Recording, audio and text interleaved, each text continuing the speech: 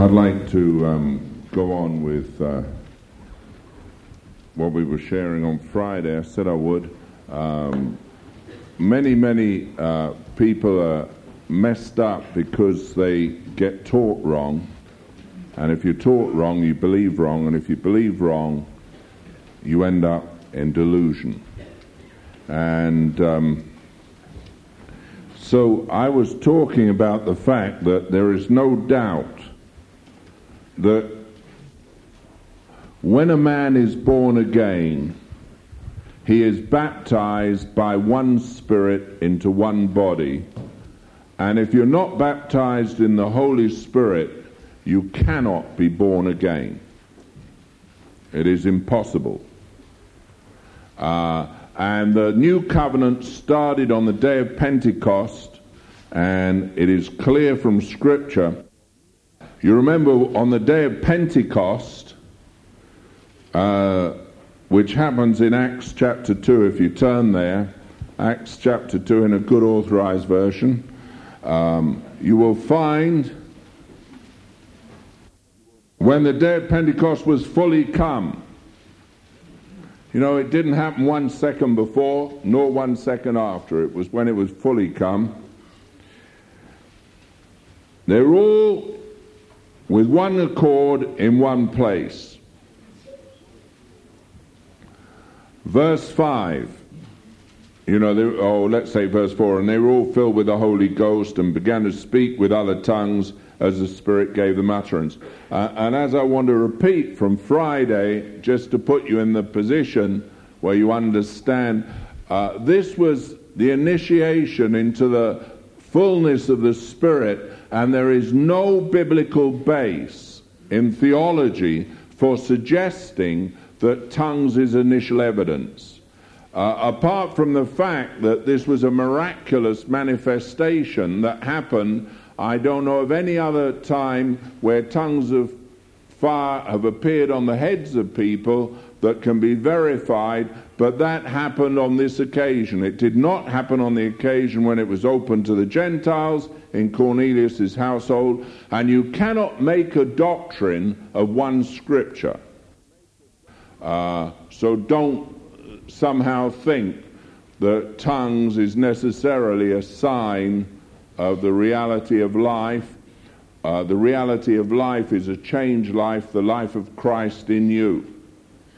You must be born again. Now, it's very interesting to note that it says in verse 5, there were dwelling at Jerusalem devout men out of every nation under heaven. Now, the first birthing of people into life was devout men. These weren't men off the street. These weren't men who were living any old life. These were men who were religious men who were brought up in their faith, and they were devout men. And you'll find that when Peter instructs them in verse 37, when they heard what Peter said, that Jesus Christ, they were responsible for their sin was responsible for him being taken and crucified, and he'd risen from the dead, and he'd ascended into heaven and sat at the right hand of the Father, and Peter used scriptures to explain it. Now, when they heard this in verse 37, they were pricked in their heart. Let me explain something to you. Unless a man is convinced of the Holy Ghost, you waste your breath trying to convince them. It is not a philosophy, we believe. It is the reality of God. If God the Holy Spirit doesn't convince a man of sin, you are wasting your time trying to get them to have an experience of God. And there is little conviction of sin because there is little preaching about the necessity of a changed life. And that is the curse of the church. Today, people don't point out it's not the devil that's your problem, it's not demons that are your problem, it's sin that's the problem. Jesus Christ came to save his people from their sin. And that is no longer preached because it offends people. There is confrontation necessary for the preaching of the gospel. When Peter was there, he confronted them. It's you who with wicked hands have taken the Son of God. You've crucified him. You're responsible. Your sin is responsible. Now these are devout men out of every nation. And Peter presses the point home, you are responsible. The modern day version is, it's not your fault, it is your fault. The moment you try and justify yourself, you show that it's not the Holy Ghost working in you, it's just a humanistic ideal. When God the Holy Ghost works, a man ceases to say, oh well, it's not my fault, you know, and you can excuse your behavior 100 ways. The truth is, you are a sinner and you need salvation. And these devout and holy men out of every nation, they were pressed to the point and they said, well, what can we do? And the instruction of Peter was clear. He said unto them, repent. Repent. You've got to turn round and you've got to change your lifestyle. You're going one way, you've got to turn round and you've got to go in the opposite direction, and you must never go back to the way you were living. Repentance is a demand, and you cannot experience the reality of the Holy Spirit unless repentance is real. And only the Holy Ghost can prick you in the heart, and until he does, it's just religion. Now, repentance is a gift of God. It's not something you can do. God commands all men everywhere to repent.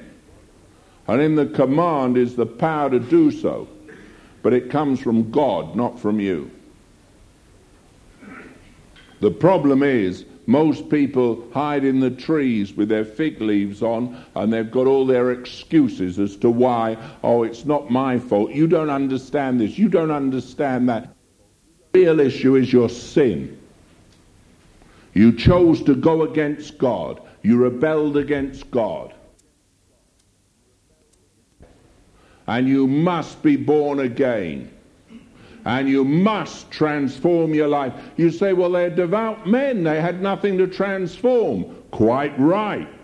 But they had to come to the place where the Holy Ghost so convinced them, so convicted them, that they said, what can we do?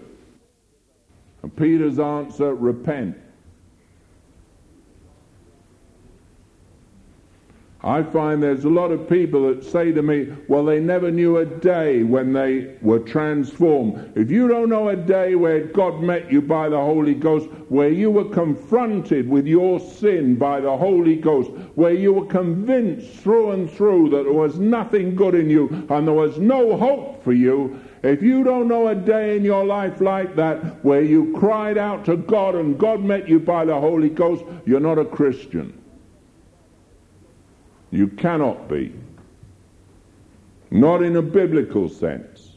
You might be religious, you might believe all the right things, but that doesn't make you a Christian. That's what the Bible teaches. And I just happen to be a Bible believer. You must be born again. All things pass away, all things become new. Spurgeon put it this way, that great preacher. He said, when you're born again, when someone asked him, one of his students in his lectures to students, someone asked him, he said, well, what about it? How do you know you're born again? He said, when a man has an electric shock, he knows he's had it. Spurgeon said, anyone who's born again, he knows. The Holy Ghost comes. He transforms you inside.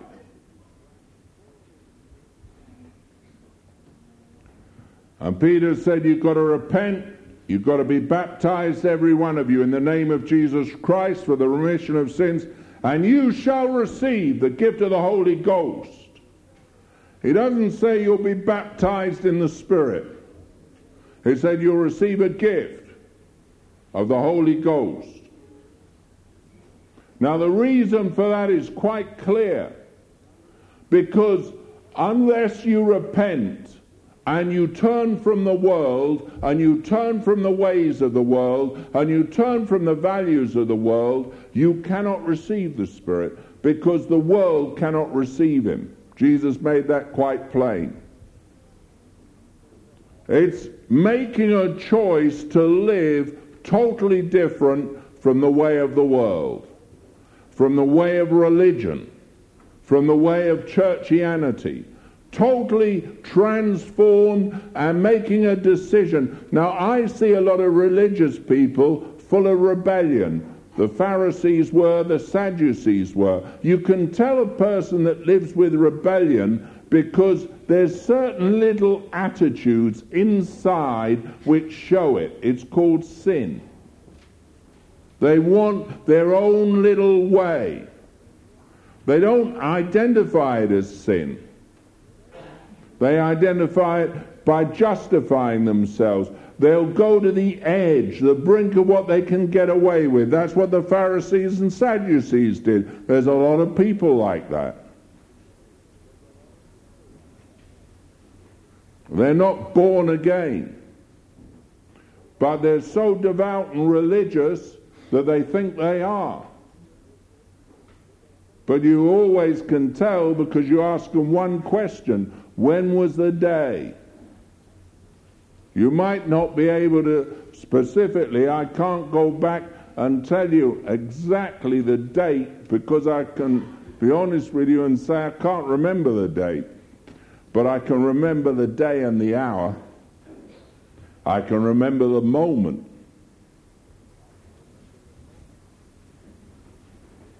And anyone that's truly met of God can tell you.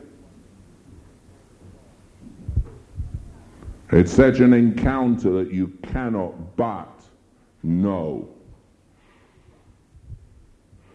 And you're not the person you were born. You've been born again from above by the Holy Ghost. And you receive that gift into your being, and everything's transformed. Your spirit becomes one spirit with God's Spirit, and it's so transforming that you're not the person you were in an instant. In the twinkling of an eye. Transformation. That is new birth. Paul expresses it in Corinthians: old things are passed away, all things become new, and all things are of God, who in Christ Jesus was reconciling the world unto himself. Now understand, it's got to happen. That is being baptized in the Holy Ghost. If you want to use that terminology, it's being born again. Born of water and the Spirit. You must be. You remember when Cornelius' household was filled with the Holy Ghost, Peter recounting it,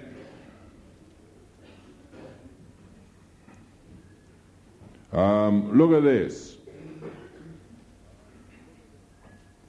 Verse 12, Peter recounting it, he was up on the roof and he fell down and he had a vision, you know. And behold, verse 11 of Acts 11, and behold, immediately were 3 men already come unto the house where I was sent from Caesarea unto me. And the Spirit bade me go with them, nothing doubting. Moreover, these 6 brethren accompanied me, and we entered into the man's house. And he showed us how he had seen an angel in his house, which stood and said unto him, Send men to Joppa, and call for Simon, whose surname is Peter, who shall tell thee words whereby thou and all thy house shall be saved.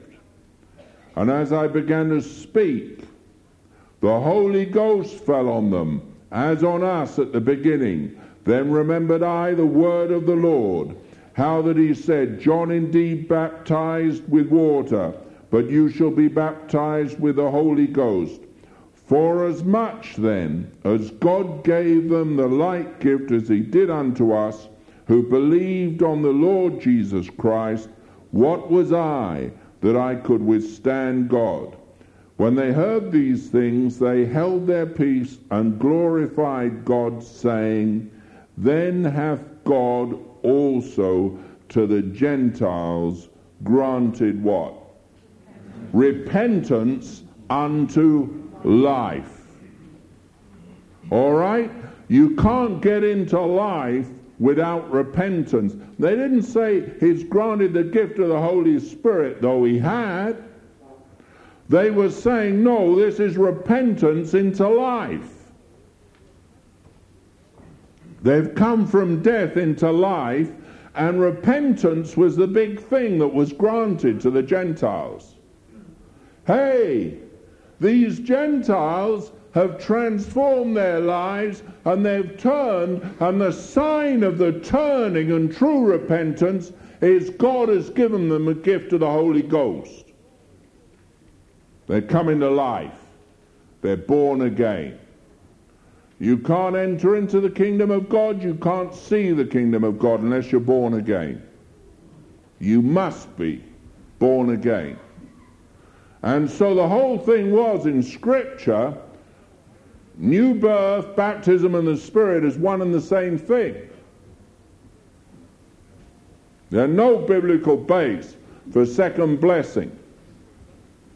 Now you might need release in the gifts of the Spirit, totally different. You see, when you're born, you have within you everything. As you grow up, you develop. A baby grows. You don't have to tell a baby that it's going to learn to walk. A baby just, as it grows and eats and feeds, so faculties develop. They learn balance. They learn to read. They learn to write. They learn to talk. They learn to misbehave.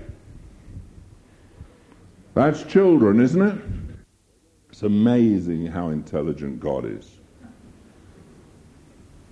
You know, he made all things well. Man likes to tinker with it and think, you know, he can get away with it. But don't ever believe that there's a better way than God's way. There never is.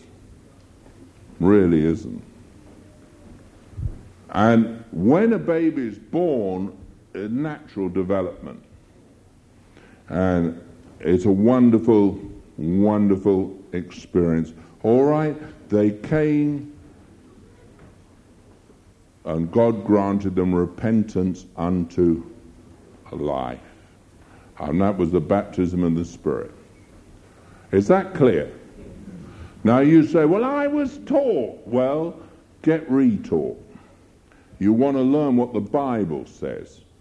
You see, you can't take a historical occasion and make a doctrine of it. That's what's happened with the Toronto blessing. That's what's happened with lots of things. People take an anecdotal fact and then they make a doctrine of it. That is not good theology. Theology is in the Word of God.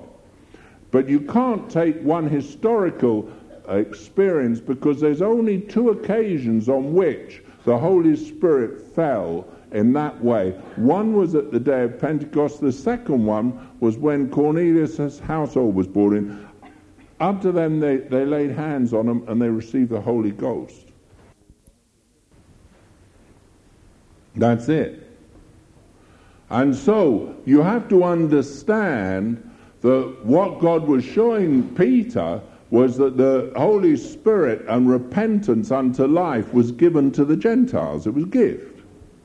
And when you repent, you receive a gift. Gift of the Holy Ghost. Is that plain? Have you got that? And the reason you don't receive the gift, God gives the Holy Spirit to them who obey him. And obedience is better than sacrifice. Listen here, there's nothing you can give God. Nothing. Absolutely nothing. Because all that you have was given you by God. You can present your body as a living sacrifice, which is your reasonable service, but don't say you're paying a price. Of course you're not. There's only one who paid a price. His name was Jesus, and he shed his precious blood for you and me. Don't ever say you pay a price. You don't pay a price. You receive a gift, and it's free. By grace are you saved through faith, and that not of yourselves. It's a gift of God. No one ever pays a price.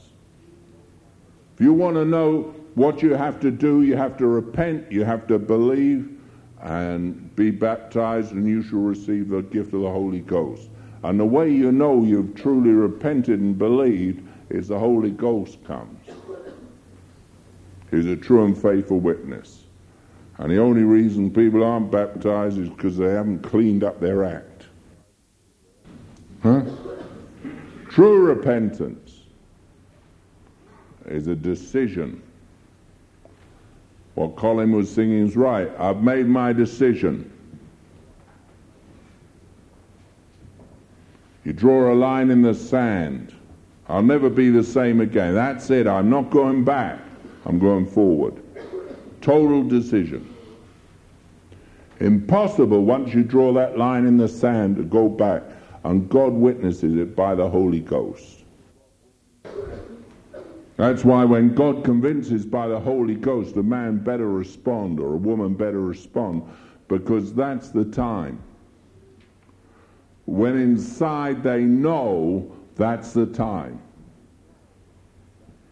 When they're cut to the heart and they've given up all their excuses and self-justification and the Holy Ghost has got inside, that's the time. There is no other way. It's not a philosophy. It's not a set of ideals. It's God the Holy Ghost. And when a man truly turns and says, that's it, from this day, and he draws a line in the sand, that's it. The Holy Ghost will come, and they're granted repentance unto life. I want to talk about the Holy Spirit when he comes. The most important thing is repentance unto life.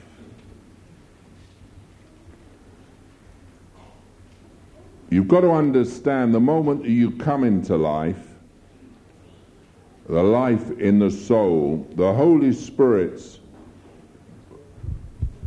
being animates you. He sets you on fire. And when God sets you on fire, the natural thing is relationship with God and prayer. It's just a part of breathing. And you come into a relationship with God. You'll find that in Galatians chapter 4. When you're baptized in the Holy Ghost, these things happen. Verse 4 says this, but when the fullness of time was come, God sent forth his Son, made of a woman, made under the law, to redeem them that were under the law, that we might receive the adoption of sons. And because you are sons, God has sent forth the Spirit of his Son into your hearts, crying, Abba, Father. The one thing that I always look for in an individual who says they're baptized in the Holy Ghost or claims to be born again is you must know God as your Father. That is the first thing the Holy Spirit does when he comes, when he fills you. There is a realization of the fatherhood of God. You've been adopted as a son. And from that moment on, you know your family, you know your heritage, You know who you are, you know to whom you belong, and there is never a day passes when you don't know God as your Father. It transforms your whole relationship. The baptism in the Spirit is a clear indication of sonship. And the Spirit comes and He ignites your soul in a revelation, God is my Father. And you know you're a child of God, and you know whatever happens in your life, whatever you go through, you know you belong to Him. You know because you know because you know. And if that isn't a reality, you're not a Christian.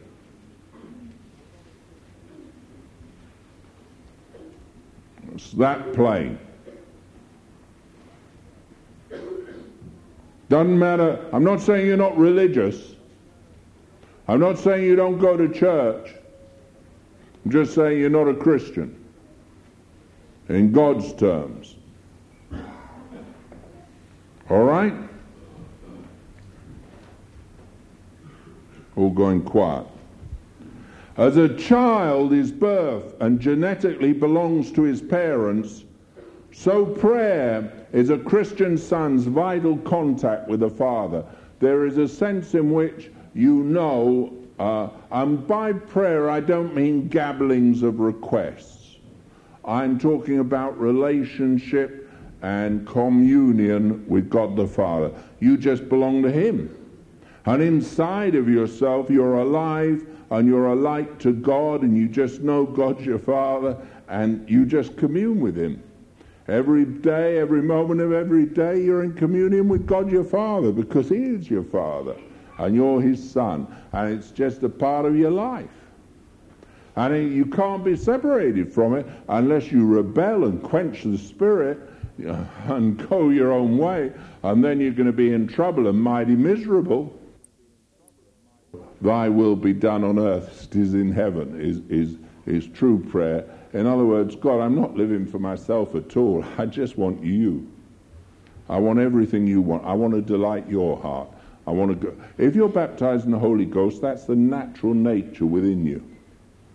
And if you haven't got that nature within you, you've either walked out into sin and quenched the Spirit, or you've never been born again.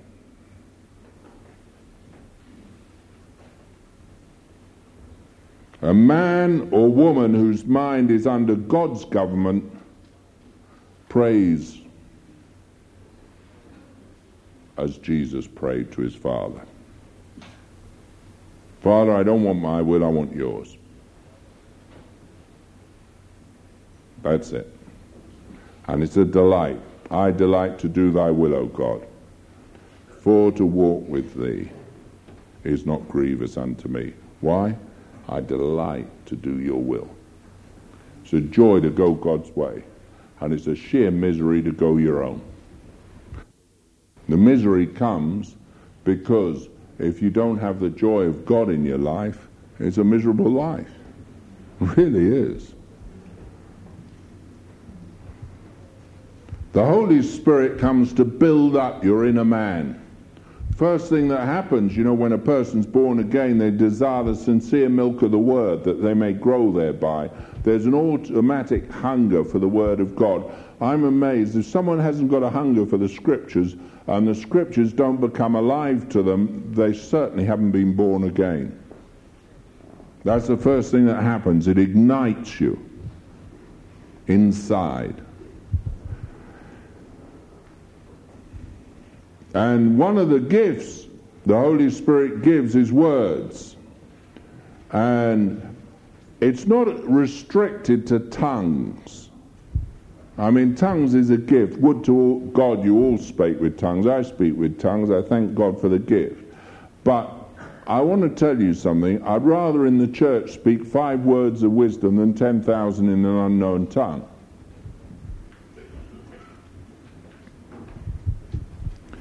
He wants us to pray. Turn with me to 1 Corinthians 14, so you understand this. And verse 14, let's take note. Say verse 12. Even so you, for as much as you are zealous of spiritual gifts, seek that you may excel to the edifying of the church. Wherefore, let him that speaketh in a tongue pray that he may interpret. For if I pray in an unknown tongue, and the unknown's not there in the Greek, but there you are, my spirit prayeth, but my understanding is unfruitful. When you pray in tongues, you pray, but you're praying to God and you're blessing God. You're not cursing devils. That is not a gift of tongues.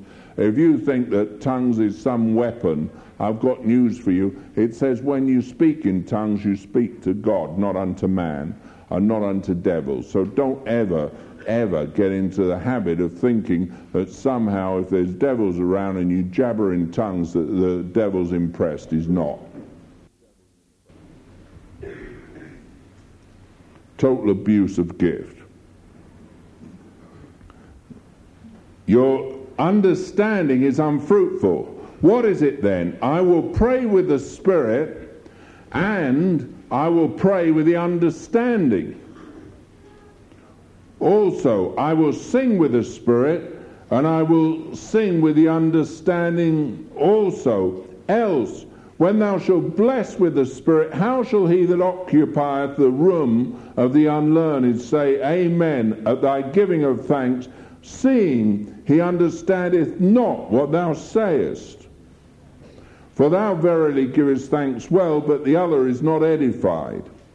I thank my God I speak with tongues more than you all, yet in the church I'd rather speak 5 words with my understanding, that by my voice I might teach others also, than 10,000 words in an unknown tongue.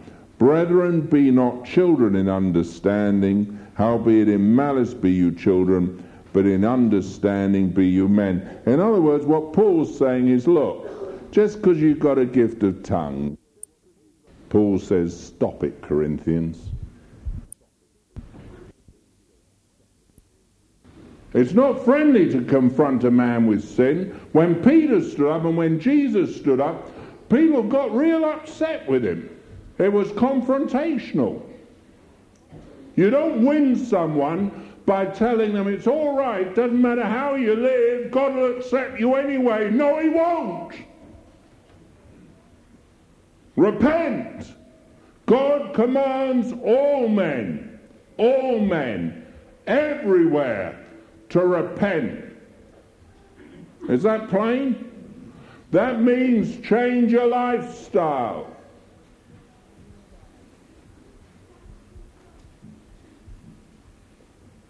Means you can't live the way of the world. You can't be part of the world. You can't live by their values. You can't go their way. You've got to separate yourself.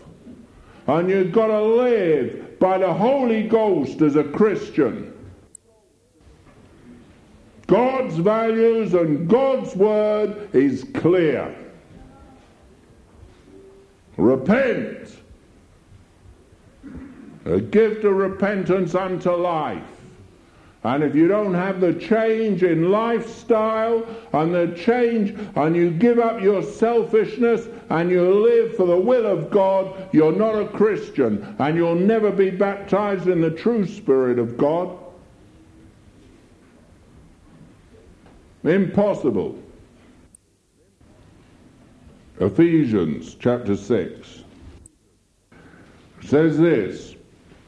In verse 17, take the helmet of salvation. The helmet is the hope. When I see him, I'll be like him. And the sword of the Spirit, which is the word of God, praying always with all prayer and supplication in the Spirit, and watching thereunto with all perseverance and supplication for all saints and for me. What for? What for? That utterance may be given unto me, that I may open my mouth boldly to make known the mystery of the gospel, for which I am an ambassador in bonds, and therefore I may speak boldly as I ought to speak. Look, when you put on the whole armour of God, what you need gospel preachers.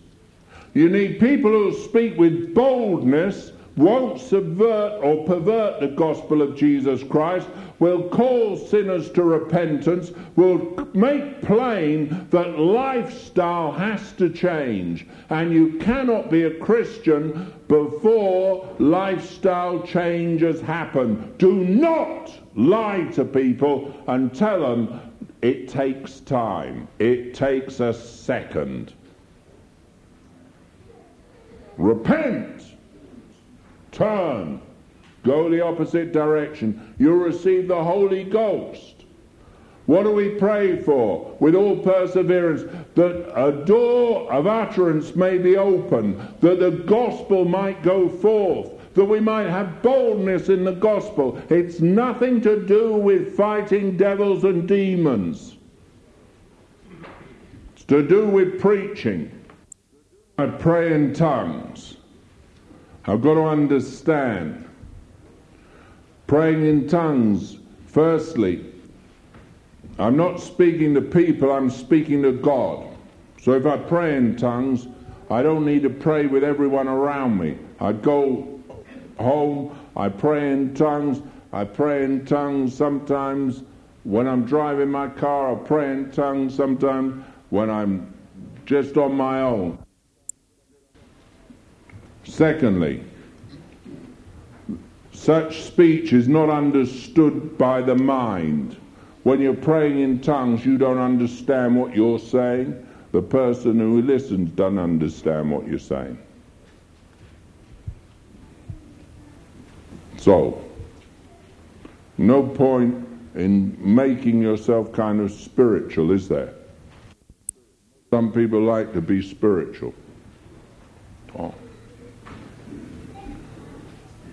Thirdly, the Holy Spirit prays through the person's spirit.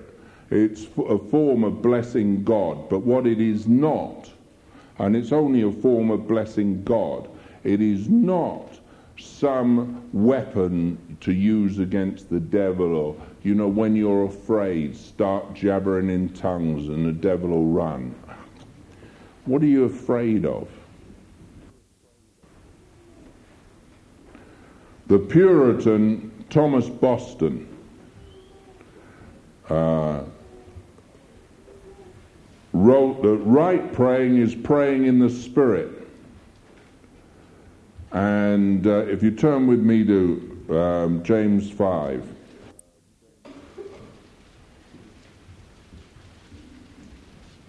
You remember it's talking about praying for the sick. Verse 16, confess your faults one to another, pray for one another that you may be healed. Then it goes on, the effectual, fervent prayer of a righteous man availeth much. And the word effectual there in the Greek means it's inwrought. It's wrought in you. If you haven't got the Spirit working within you and He hasn't brought that life within, then your prayer will never be effective. Effectiveness in prayer is that which is inwrought by the Holy Ghost. Is that plain? It's so part of your nature. But when you pray, it's a righteous man praying. When someone's got troubles and they live in sin, then you come, you pray for them. You better have it inwrought in you. You better know victory in your life. If you don't know that, your prayer will never be effective. Won't help anyone. Prayer in the Spirit does not make demands upon God, though our prayers often do. I'm afraid there's a lot of people who are always praying and saying they're demanding from God. Don't. Thomas Boston puts it this way: prayer in the Spirit does not make demands upon God, but humbly waits and listens to God and trusts God the Holy Spirit to intercede for us in keeping with God's own will and good pleasure. It's God's will and good pleasure we're about. We're not making demands on God. I'm not trying to tell God what to do. I want God to do what he wants to do, and I want to join with him. It's easy being a pastor. What you do is find out what God's doing and join with him. That makes pastoring easy. Prayer enriches one spiritually. It illumines the word and it illumines the mind, and it freshens and heals the body. Romans 8, verse 26. Turn to Romans 8.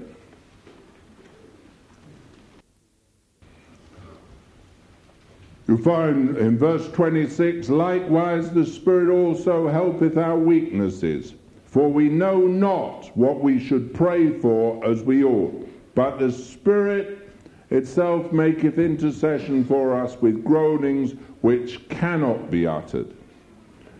Likewise the Spirit helpeth our infirmities. It's interesting, in the Greek, that word helpeth is the same word that Mary and Martha, when there was a dispute and Mary sat at the feet of Jesus, Martha came along and said, get Mary to help us. Come on, can't you see I'm cumbered about with much work? Same word, helping. Get up and do something. Now the Holy Spirit's a helper. He helps us. You've got to understand that. That's what he does. We don't know how to pray, but the Spirit itself maketh intercession for us. Now, it's interesting, the particular word, with groanings that cannot be uttered. The word for prayer there is only used once, ever, in the whole of Scripture. And it's only used, and intercessions is only used of the Holy Spirit. It's never used of an individual, ever. And that is why only people that are full of the Holy Ghost can possibly intercede, and they can't intercede in the sense of making intercession. It's the Holy Spirit in them that intercedes with groanings which cannot be uttered. John Owen, who was also a Puritan, put it this way: there is assistance promised unto believers to enable them to pray according unto the will of God. There is no assistance promised to enable any to make prayer for others. I'll read that again. I love it. John Owen. There is assistance promised unto believers to enable them to pray according unto the will of God. There is no assistance promised to enable any to make prayers for others. That's fact. You won't find anywhere in the Bible where it says there is.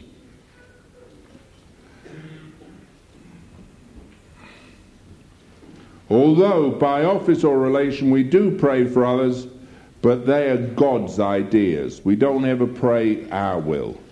If God lays on your heart in his will to do something, it'll happen.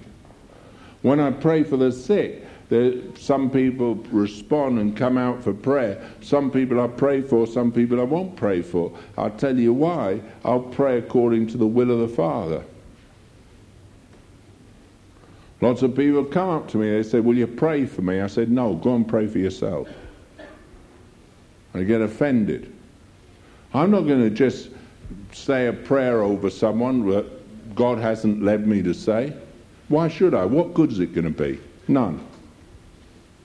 Just religion, that. I don't like religion. Is that plain? There is no New Testament pattern of Jesus or Paul engaging in prayer evangelism. There never was. Jesus, let's pray. He never did. Praying specifically for world evangelization is not Christian. It's heathen. So beware. John 17 explains that, the words of Jesus. John 17 says it in verse 6, I have manifested thy name unto the men which thou gavest me out of the world. Thine they were, and thou gavest them to me, and they have kept thy word. Now they have known that all things whatsoever thou hast given me are of thee. For I have given unto them the words which thou gavest me, and they have received them, and have known surely that I come out from thee, and they have believed that thou didst send me. And I pray for them, I pray not for the world, but for them which thou hast given me, for they are thine.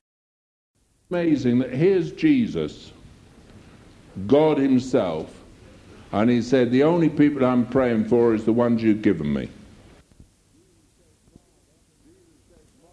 Jesus said, Father, no one can come to me except you draw them. And he told the disciples, no one can come except the Father draw him.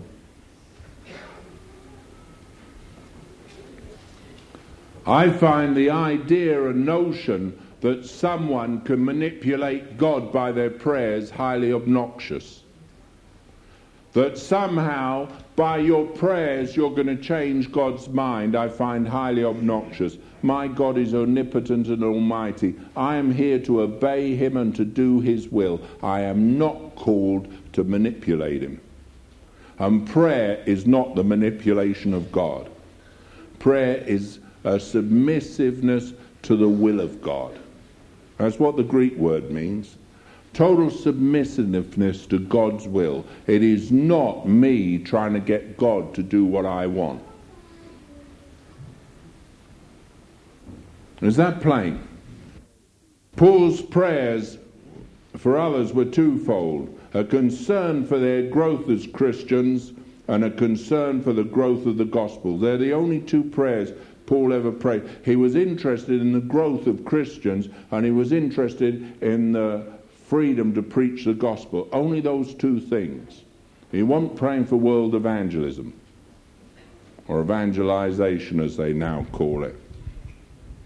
Paul wanted them to bear fruit in every good work, grow in their knowledge of God, to be strengthened for endurance, and to joyfully give thanks to the Father who has qualified them for their ultimate inheritance. Paul exhorts the believers to pray that the word of the Lord will spread rapidly, and those who carry the word will be rescued from evil.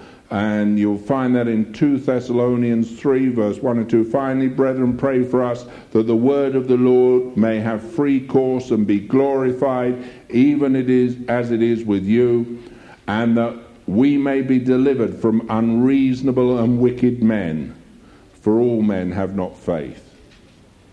What Paul was saying, pray for us that we can get out there and preach, and pray that God will deliver us from wicked. There's always wicked men who are going to subvert the gospel. The Holy Spirit comes to reveal Jesus. The Holy Spirit is the Spirit of Jesus. He no more comes to reveal himself than Jesus did.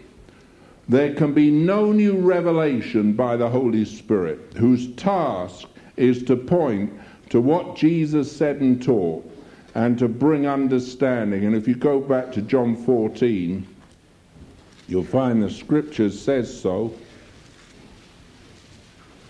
Jesus makes it quite clear.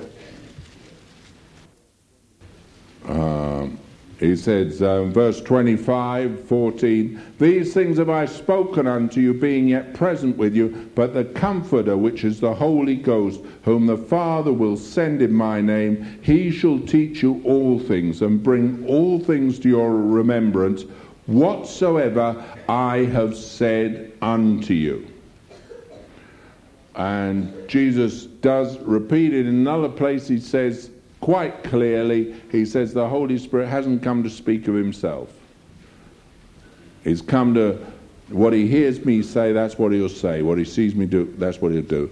And that's what Jesus did with the Father too. The Holy Spirit is not manifest to make himself known. He's manifest to make Jesus known. And Jesus made that quite plain. Is that clear? And that's for edification of the church. We're here to lift up Jesus. We're not here to lift up gifts. We're not here to lift up ourselves. We're here to point people to Jesus Christ and what he's done. He's the Redeemer. He's the Savior. We're not here centered around the Holy Spirit. We're here in the power of the Holy Spirit to lift up Jesus Christ and to glorify him. He's the only one who redeems. And the Holy Spirit brings joy. Life in the Spirit is a life of prayer, a life of continuous thanksgiving, a life of joy. God sent his only begotten Son. He loved you. He redeemed you from sin, from sickness, from disease, from bondage. He's done wonderful things for you. How can you come and be unthankful and ungrateful? If you can't express with your whole being your love and your thanksgiving to God, don't say you're full of the Holy Ghost. You're not. Most wonderful thing is the salvation and joy we have. Our God is a good God. And I'm just grateful to God for all he's done. I look out and I see what he's done in people's lives, and I give thanks to God. There's a thankfulness for everything he is and everything he's done. And nothing more wonderful than to be in the life of God. Nothing more wonderful than to know your sins forgiven. Nothing more wonderful to know that there's a God in heaven who loves you. He's on your side. He makes you more than a conqueror. And if you're miserable, you're in sin. If you haven't got that joy, you've gone out of fellowship with God and there's something wrong. It's the most wonderful thing of all. Our God is a good God. An example of which Jesus is, who in the words of Doddridge said, in pleasing contemplation of the success that should attend his gospel, though it was to be propagated by such weak instruments, he exceedingly rejoiced in the Spirit. Do you know Jesus rejoiced in the Spirit when he heard the disciples came back and said, hey,